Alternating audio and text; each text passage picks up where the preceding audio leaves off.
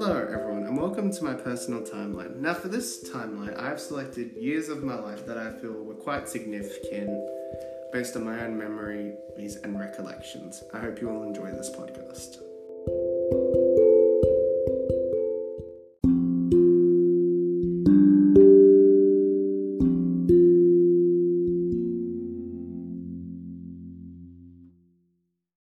Okay, so on Tuesday the 9th of March 2004, I was born into this world.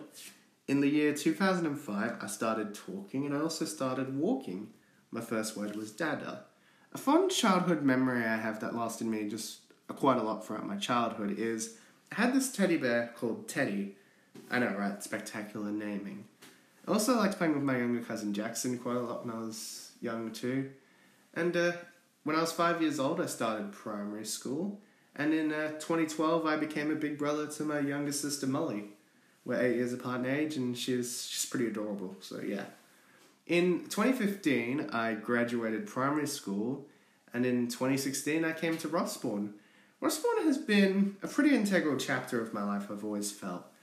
Going on to the Rossbourne parts in the next segment.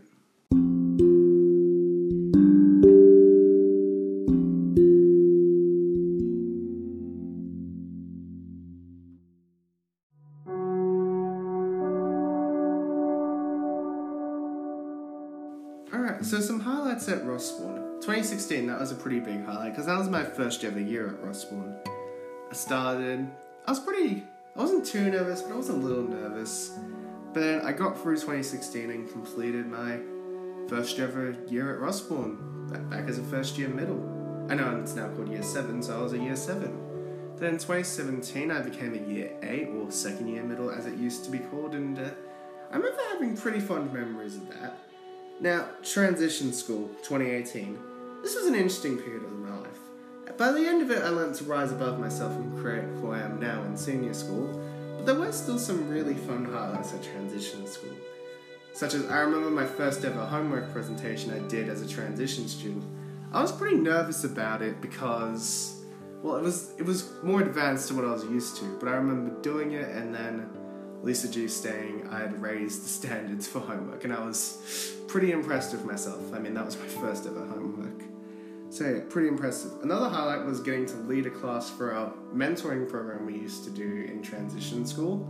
I got to lead a bunch of year 7 and 8s for a class, which was pretty impressive. And 2019, this was a pretty good year for me. I got to act as a leader in Passport to Democracy, and I also got to do a speech for Passport to Democracy. 2020. I learned more outside the box thinking, particularly with remote learning in English when I created a podcast for the first time using Anchor, which I was pretty proud of myself for, and I was the only one who did it. And 2021, I quite enjoy my homeroom. I like watching movies in class, that's a pretty cool twist. I just want to leave one last thing that I feel has been integral to my part of this Rossbourne life I'm in, which is my ongoing SLC campaigns I've had for about 6 years now. First year, I will admit, well, not many people get it as a first year. Second year, I came pretty close. Transition. This was actually at a time when teachers got to choose the representative, and well, I wasn't chosen. Senior school, let's just say I got out-popularized because first year senior it was a popularity competition. 2020, this campaign was certainly an interesting one because, I will admit, never think this though. I thought, I got guaranteed votes because all my mates are in here. I'm like, oh. But then nope, some other kid ran for it and then my mates were like, oh, let's all vote for him, it'd be a funny joke if he was. I got deputy though, so I felt pretty alright about it. And I thought it was the end, so I was like, it was a good run. Then I found out in 2021, we get an option to stay again. So I chose to stay, and well, then I was tempted not to run, but then everyone's like, we're all running, and I was like, alright, let's do this one last time. I'm honestly not sure how I'd react if I ever actually was chosen for it. I'm not even sure how I'd feel anymore at this point because it's been so long. I guess I'd feel pretty proud. I'm not even sure what my reaction would be. It'll certainly be an interesting reaction for Saw if it happens. I guess I'd be jumping on enough joy in my head. I'm not sure.